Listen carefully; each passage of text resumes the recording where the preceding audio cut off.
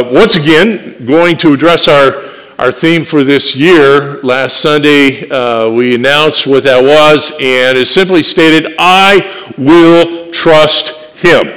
And we want to kind of further expand on that today, and kind of as a launch pad for what we are going to be sharing today comes out of Psalm chapter 56 and verse 3.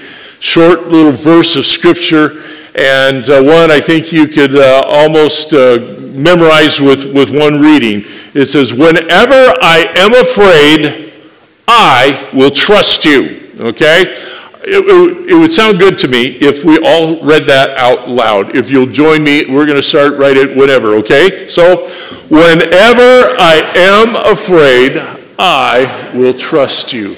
Remember that the next time you're afraid, all right? We, as I said last Sunday, made the declaration that we will trust Him. You know, that's easy to say at times, isn't it? When we feel safe, or, when there's no immediate concerns in front of us.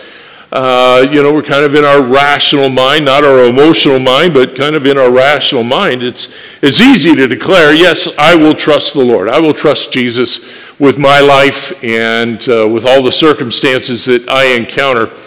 But it's when we're tested that sometimes it's harder to say that and, commit to trusting God. But even as the psalmist writes here in Psalm 56, whenever I am afraid, here's my decision, I will trust you. It's easy, I think, to be more confident, maybe even overconfident or glib, maybe a bit naive in our approach to doing something important. We think success, especially when we feel like God has directed us or God has given us an assignment. I'm doing this for God. God has placed this on my heart. I want to do this. And it's easy to trust and just assume and be kind of optimistic towards what we believe God is going to do and lead us to success in that. Because sometimes we make the logic mistake, and we discussed this a little bit last Sunday in the life of Job. Just kind of a short recap of that is, Job was somebody that God favored because he saw his life of integrity. He saw his life of righteousness. He saw Job as committed to the Lord. And God's own words was, have you considered my servant Job? There is no one like him in all the earth. He is upright, he has integrity, and God favored Job. And so Job's life as a result of that was blessed. He had abundance. He had abundant wealth. He had a thriving and large family. And he had status among his peers. All of the, things were going very well for Job. And then, as if you know the narrative story of Job, is that ended all in one day. In one day, he lost his wealth. In one day, he lost his family. In one day, he lost his status among his peers. And he becomes this pathetic figure sitting on a heap of ashes, covered in boils all over his body. And his quote-unquote friends and comforters join him. And they make the logic, which I think we are often prone to, okay? I think I've made this same sort of logic or made the same sort of assumption in my own life. If I am living a life of righteousness, the best as I know how, and living for God, I'm not cheating or stealing or in any way living contrary to that blessings should follow that. And, we see that. We see evidence of that, even in the life of Job himself. He was an upright man, and God blessed all that he did. Until, all of a sudden, he doesn't. We experience difficulty and trouble. And so here he is. He's lost everything. His friends surround him, and essentially their argument to Job is, okay, Job, fess up. You must have been living a double life. You must have had, secret sin because God knows it. And all this has happened to you because you have been bad. All right? And Job says, nope, I'm not guilty of your charges. I have lived righteously and I have integrity. And why this has happened, I don't know, but it's not because I'm living some kind of double life. And so the argument goes back and forth, and he continually gets accused of living a double standard, a double life. And the truth of the matter is that Job was righteous even through all of his difficulties. But you and I sometimes adopt the same kind of mindset, is that we think, because I'm doing what is right, that my life should be relatively trouble-free. Maybe some minor things here and there, but really I should be spared difficulty. And that is a strategic mistake for us to make, because it doesn't always, it's not always the way it pans out. When we encounter unexpected resistance from the enemy, it can rock our faith, it can cause doubts in our minds, and discourage us from fulfilling what God has directed us to do. And we can't help it. Sometimes we just make assumptions that, if I'm good, no trouble. And, I can, if I understand, if I do bad, then yes, I can experience trouble. But sometimes life is confusing. The writer, I think, I'll probably misquote here, but I think around the 71st Psalm, the writer of that Psalm, he questions God. He says, God, I don't understand this. I survey and assess my own life here, and I'm in poverty, and my health isn't that good. But I look at the wicked. I observe the wicked people.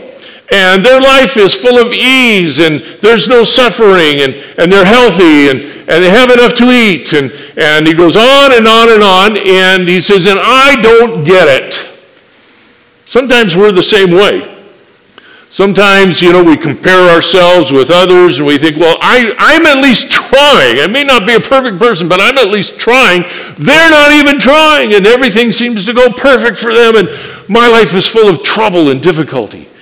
And we get discouraged about these things, and we question our trust in God. It's like, God, if trusting you is all that, then why am I having trouble? And we want to quit. We want to just say it's not worth it. Discouragement is really what the enemy is after in our lives. He wants to discourage us. Why do we quit doing anything?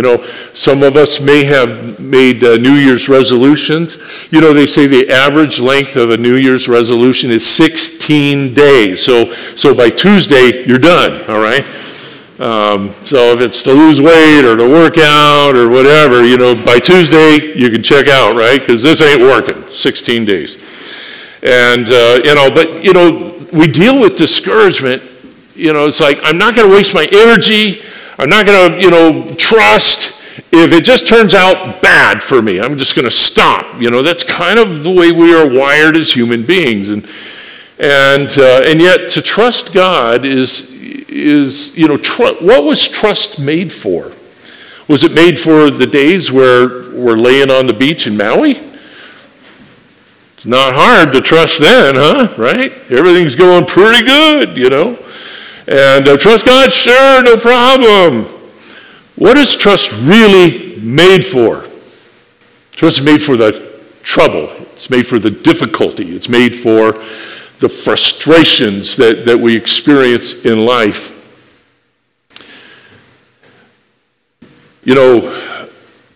We are taught, and I think we teach our children, like if you do well, if you obey, things will go better, things will go well for you, if you do the right thing.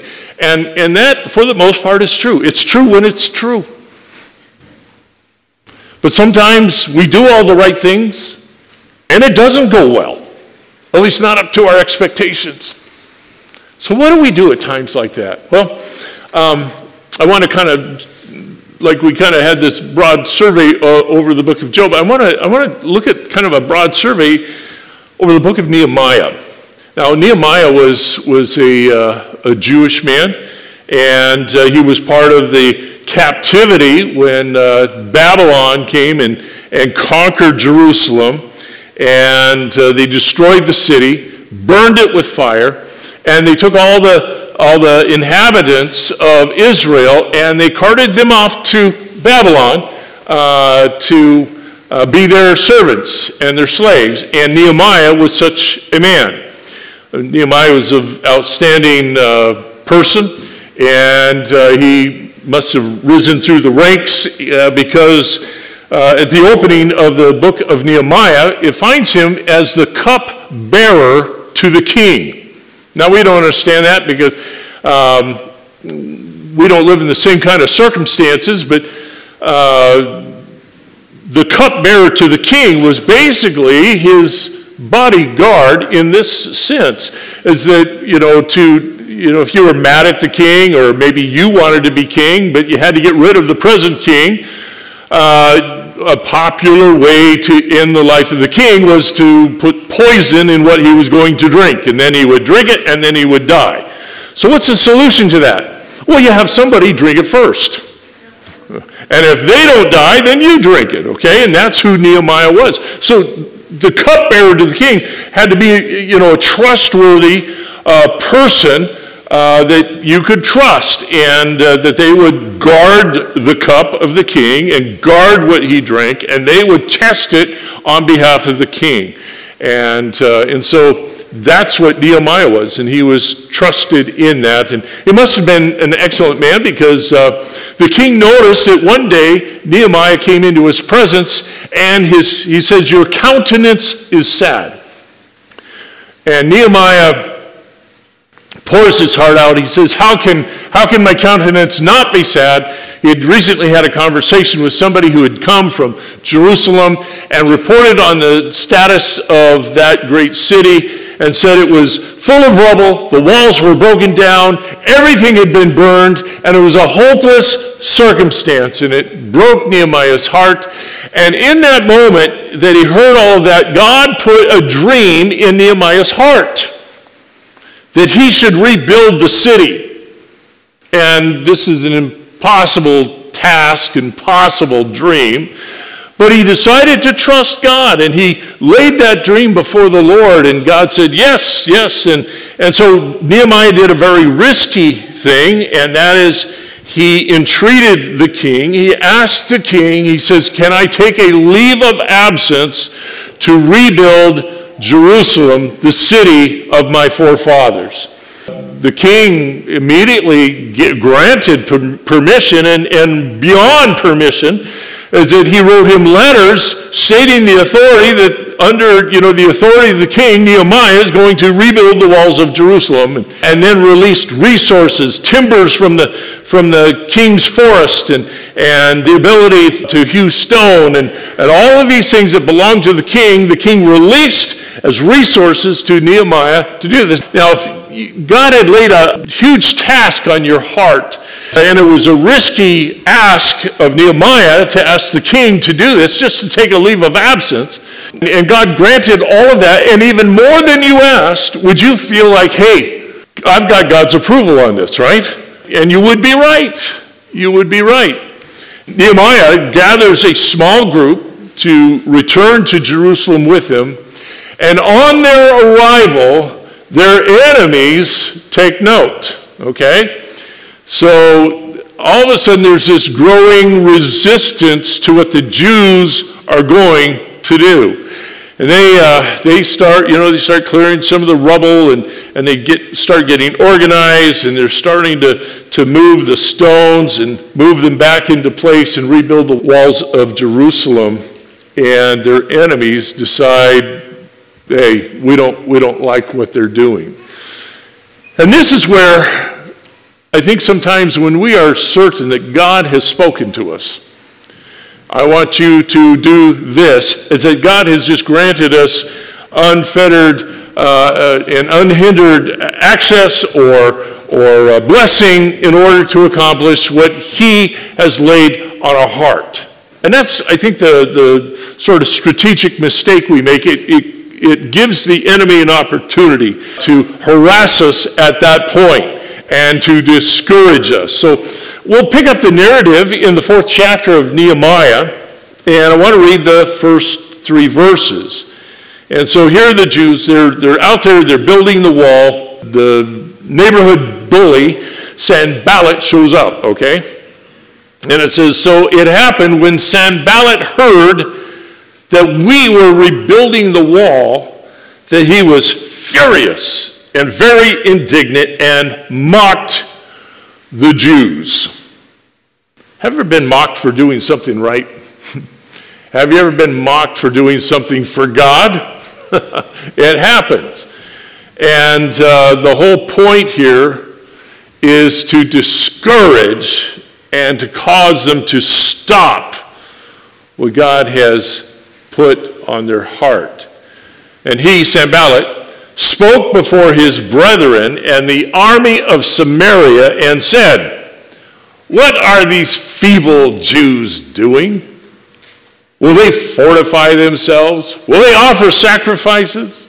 Will they complete it in a day? Will they revive the stones and heaps of rubbish, stones that are burned? Now Tobiah, Sanballat's sidekick, now Tobiah the Ammonite was beside him, and he said, whatever they build, even if a fox goes up on it, he will break down their stone wall. Ooh. Mocking them, discouraging them, trying to drain them of this energy they have to do this great work for God, to restore Jerusalem, the place of temple worship. And here they are just throwing these demeaning, mocking sort of statements out there. And sometimes you and I, we get that kind of feedback. We're doing something for God, we're doing something for our family, and then we get ridiculed for it. We think, who do you think you are? It's like, you're not strong enough. You don't have enough money. You don't have, what you need to do what God is. And what effect does it have on us? Well, often the effect is that we just want to quit. We just want to stop. I said I wouldn't give the advertisement today, but maybe I'll slip it in this way. Why do most people stop reading their Bibles? Number one reason, survey says, discouragement, right? You get discouraged. Oh, I'm so far behind, I'm just going to quit. Oh, I don't understand. It's too hard to read. I'm just going to quit. Discouragement. We face it in every area of our life. Why do New Year's resolutions only last 16 days? Discouragement. Well, try to lose weight, 16 days, haven't lost a pound. Just might as well quit. We don't deal with discouragement very well. That's where the enemy is going to strike. He's going to try to seek to discourage us from accomplishing what God lays on our heart. Now, the important thing for us to recognize here, and we see this in the narrative that we just read, is that Sanballat, Tobiah, the neighborhood bully duo here, it's just talk. It's just talk. I don't know if you grew up in the era, but I did, when neighborhood bullies or whatever, would try to discourage us, maybe call us names. What's the response to that? Sticks and stones may break my bones, but names will never hurt me. It's not true, but, that's what we'd say.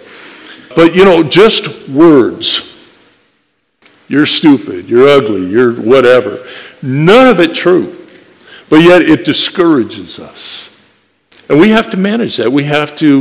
It plays into our trust with God.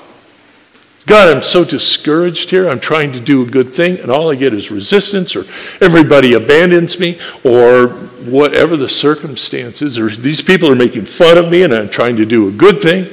We pour out our complaint before the Lord because we're discouraged. It's a pretty effective strategy. Satan's used it for millennia and discouraged many people. and certainly has visited us with discouragement at times. But understand, this is all just talk. All these mockings that they're throwing out at Nehemiah and this small group of Jews rebuilding the wall, it's all just talk, and it really is nothing that is substantial in its effect. I think the popular way we hear that kind of discouragement, people want to intimidate us or threaten us, is like if we don't stop doing something they're displeased with or whatever, it's like, you're going to hear from my lawyer. Whoa, I don't want to get in legal trouble, I better back off, But understand, it's just words. We get frightened by words. And certainly here in the narrative of Nehemiah, it was just words. How do we respond to that? Well, Nehemiah stays on assignment, okay? What was he there in Jerusalem to do? To build the wall. Did he find resistance? Yes. Was he mocked? Yes. Were they persecuted? Yes. What's our response to that? Well, look at Nehemiah chapter 4 and verse 4 through 6. This is Nehemiah's response. Well, first thing he do is he turns to God. Hear, O God, for we are despised. Turn their reproach on their own heads, and whatever they said about us, put it on them, and give them as plunder to a land of captivity. Do not cover their iniquity, and do not let their sin be blotted out from before you, for they have provoked you to anger before the builders. What's his response? So we built the wall. I like that. So what do? We prayed, and then we just built the wall. They kept on with the assignment God had given them. So we built the wall, and the entire wall was joined together up to half its height, for the people had a mind to work. I think this is a powerful principle for us. In spite of opposition, in spite of discouragement, in spite of experiencing difficulty and trouble in our lives, we will trust him. The Psalm 56:3. When I am afraid, I will trust you. That's what trust was made for. Trust is for the day of trouble. So until God redirects us, we stay with the plan. Did God say, as Nehemiah pours out his complaint to the Lord there, God, how does God respond to that? Did he say, oh, you poor thing, you might as well stop, You might as well just give up, No, it's like, you stay with the program. That's the dream. That's the dream. And God placed that in his heart. And until God redirects that plan, we stay with the last set of instructions you were given until you are given new instructions. Okay? It's hard. It's really hard because maybe things take too long. I've told the story before, so if you have heard it before, forgive me, but for those of you who haven't,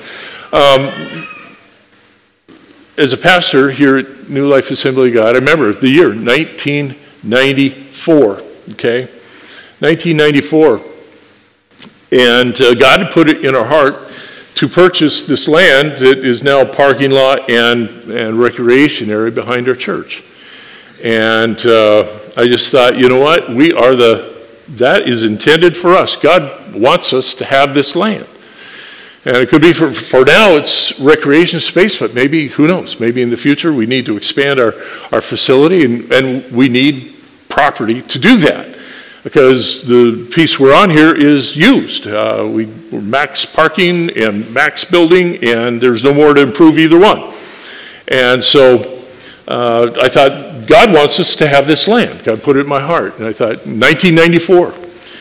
And so we pursued it. And it's a very long, detailed story.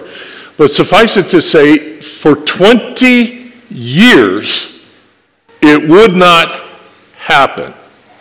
And we tried every means legal to obtain that land. And there were times where we had to just battle discouragement, and many times, we never got a no. That's why, we kind of kept at it, we kept at it. But we never got a yes either. And most of the time, many of those years, there was no response, no matter how hard we tried.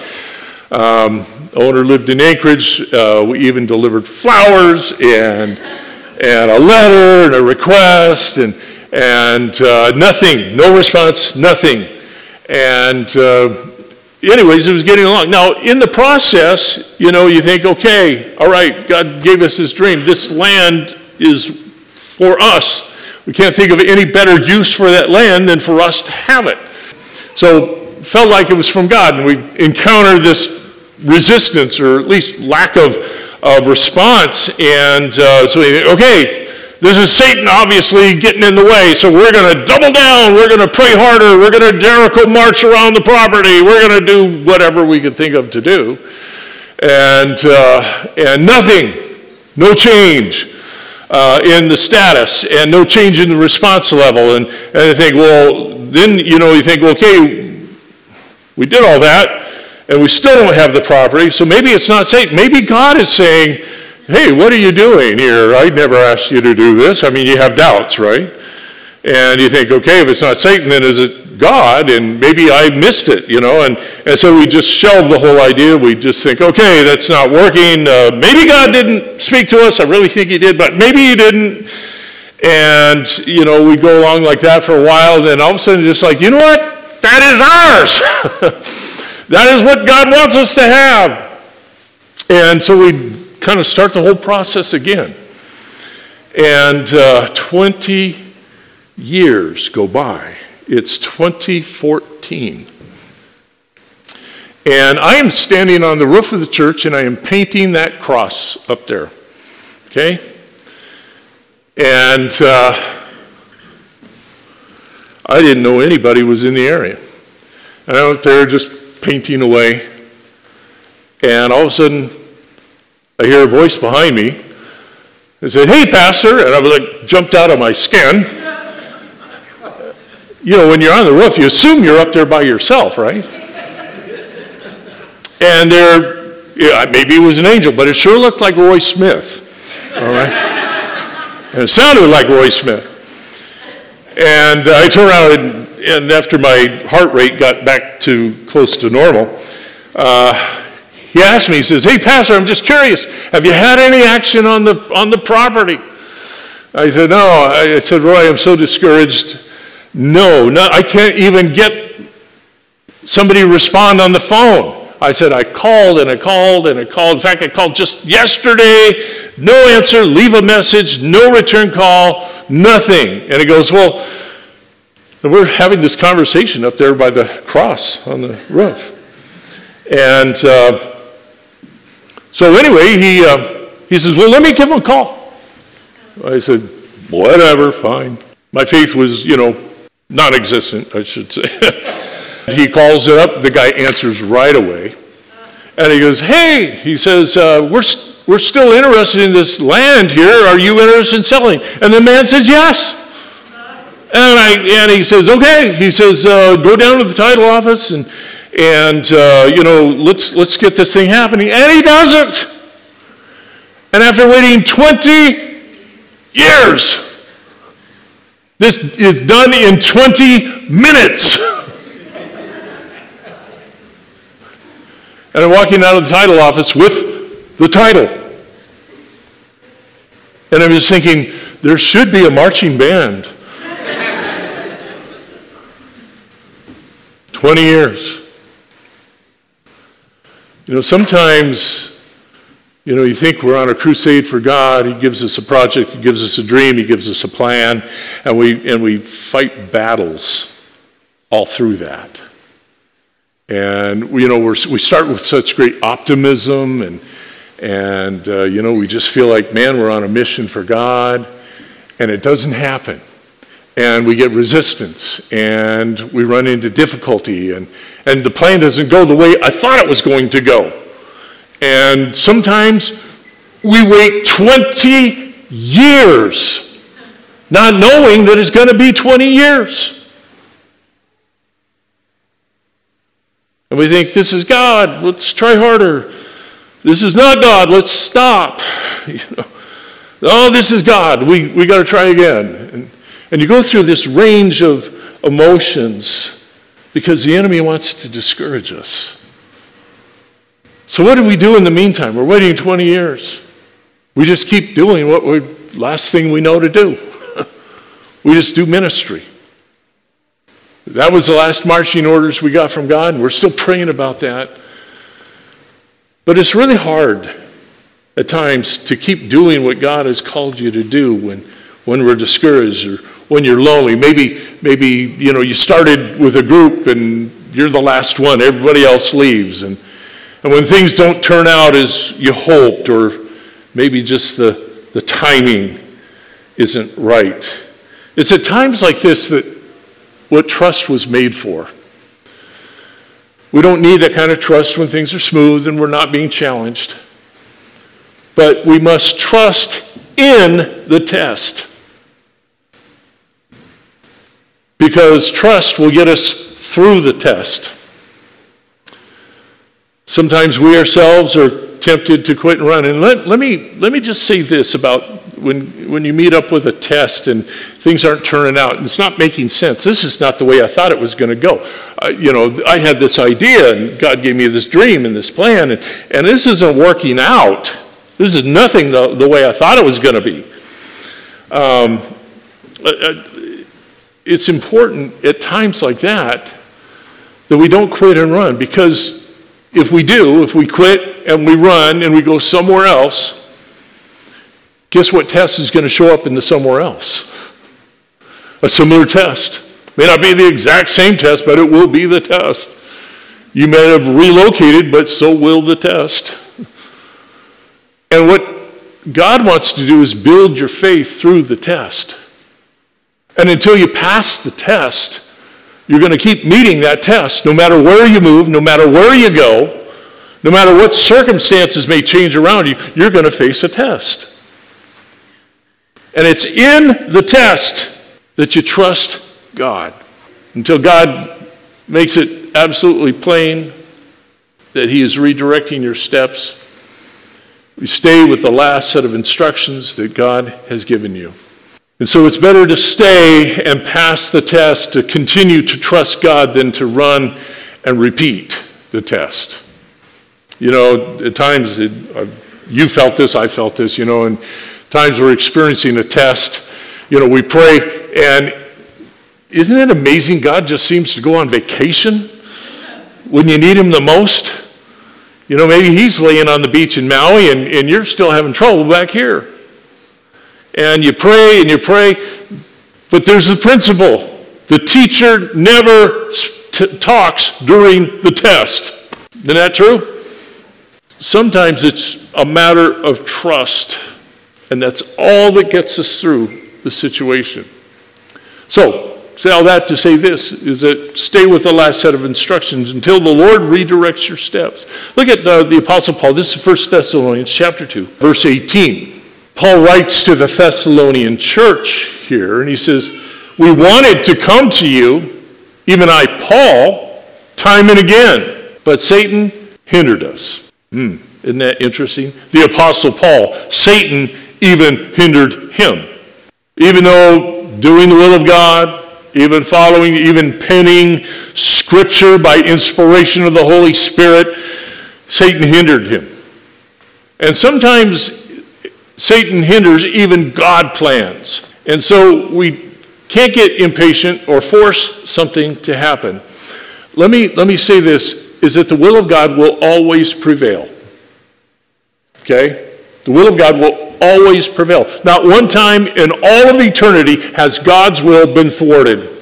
It might have been hindered, it might have been delayed, but it has never been defeated. You are on a sure win when you stay in the will of God, because Satan is not strong enough to overpower the will of God. So we trust him. Sometimes with good intention, we set about to do something for God, and he directs us. Paul and Luke and others are on a missionary journey. It's recorded in the book of Acts, chapter 16. And Paul is out there just God has sent us on this missionary journey. We're out here to plant churches. We're out here to preach the gospel. We're here to turn people from their sins to a Savior. And we'll pick it up in the narrative, starting in verse 6, Acts 16. It says, "Now when they had gone through Phrygia and the region of Galatia, they were forbidden by the Holy Spirit to preach the word in Asia." So here they are in the province of Galatia, and they think, let's head over to Asia. There are no churches there. We don't know if there's any believers there or not. And the Holy Spirit says no and redirects them. Verse 7, "After they had come to Mysia, they tried to go into Bithynia, but the Spirit did not permit them." He said, "Nope, not here either." It get a little frustrating, right? It's like, "God, we're trying to do something for you here. A little help, right?" But they keep getting redirected. "So passing by Mysia, they came down to Troas, and a vision appeared to Paul in the night. A man of Macedonia stood and pleaded with him, saying, 'Come over to Macedonia and help us.' Now, after he had seen the vision, immediately we sought to go to Macedonia, concluding that the Lord had called us to preach the gospel to them." Good conclusion. So sometimes God will redirect our steps till we get it right. Paul was on a mission. He was on a mission to plant churches and preach the gospel. And yet God, in that call, in that vision, kept redirecting him until he got where God wanted him to go. Proverbs 16:9 summarizes this whole principle. It says, "A man's heart plans his way, but the Lord directs his steps." We have all the plans, but God will direct our steps, and that's part of our trust with him, is knowing that his leading will guide our steps and get us to where he wants us to be. So in all of this, whatever God has laid on your heart, maybe you've got a vision, to do something for God, and it just doesn't come to fruition, or maybe you've been frustrated, maybe you've attempted and you got discouraged and you quit, but it's still on your heart. See, that's part of the key. I think, if we had pursued this land and, we came to the conclusion, maybe God doesn't want it, maybe it was just me. But it wouldn't leave my heart. And that's what led me back to pursuing that land, as discouraging and troublesome as it was. But God will continue to direct us. And if we stay in the will of God, even through the difficult times, if we continue to trust him, 2 Corinthians chapter 2, verse 14 says this. This is, "Now thanks be to God who always," how many times out of 10 is always? Not a trick question. Anybody want to venture an answer? 10. 10 times out of 10 is always. "Now thanks be to God who always leads us in triumph in Christ." Now is God lying to us? No, he always leads us in triumphs. And what is a triumph? Well, it's overcoming obstacles, it's overcoming difficulties, it's overcoming barriers to what we believe God wants us to do. But he always leads us in triumph in Christ. Why? Because the will of God has never been defeated. And through us diffuses the fragrance of his knowledge in every place. So when we trust God, we do not forsake him, we will triumph. We stay in the will of God. Live a holy life. Trust him. It does not guarantee a trouble-free life, but we are promised victory. But I want to encourage you today, to start the year in a very optimistic way. I will trust him. I want to just prepare us. Expect that there might be turbulence ahead. Okay? Expect there might be not a smooth path. There might be, especially if you're attempting something for God, that maybe the enemy will hinder you. And it will be frustrating and discouraging. And I just want to encourage you, don't give up. Don't give up. Maybe your dream is your family to be reunited, or maybe your family, maybe you got some children that are not serving the Lord, and for them to come back to the Lord, and it just seems like, man, it's not working. It's, we try, we pray, and we just get discouraged. Maybe it's to change your situation. Maybe you want to go on a missions trip, and it just seems like all these good things, even for God, just aren't working out. Let me just encourage you today. Don't give up. Trust Him. That's what trust was made for. Hit your head against the wall. It's where trust matters. Great verse of Scripture. I think we kind of quote it in part all the time. Romans 8:28 says this, "And we know that all things work together for good to those who love God, to those who are the called according to His purpose." Doesn't mean that there will be a lack of trouble. It's just God will weave that trouble and your trust into something good. And whatever, maybe right now you don't have any particular trouble. Not saying you have to, but maybe you do. But whatever it is that's really on your heart, you really want to do for God, you want to be for Him, I just want to pray encouragement on you. Whether you're facing difficulty now or later, I want to pray that God encourages your heart today. Heavenly Father, as we stand here in this place, Lord, this is warm and dry and no particular emergency at this moment.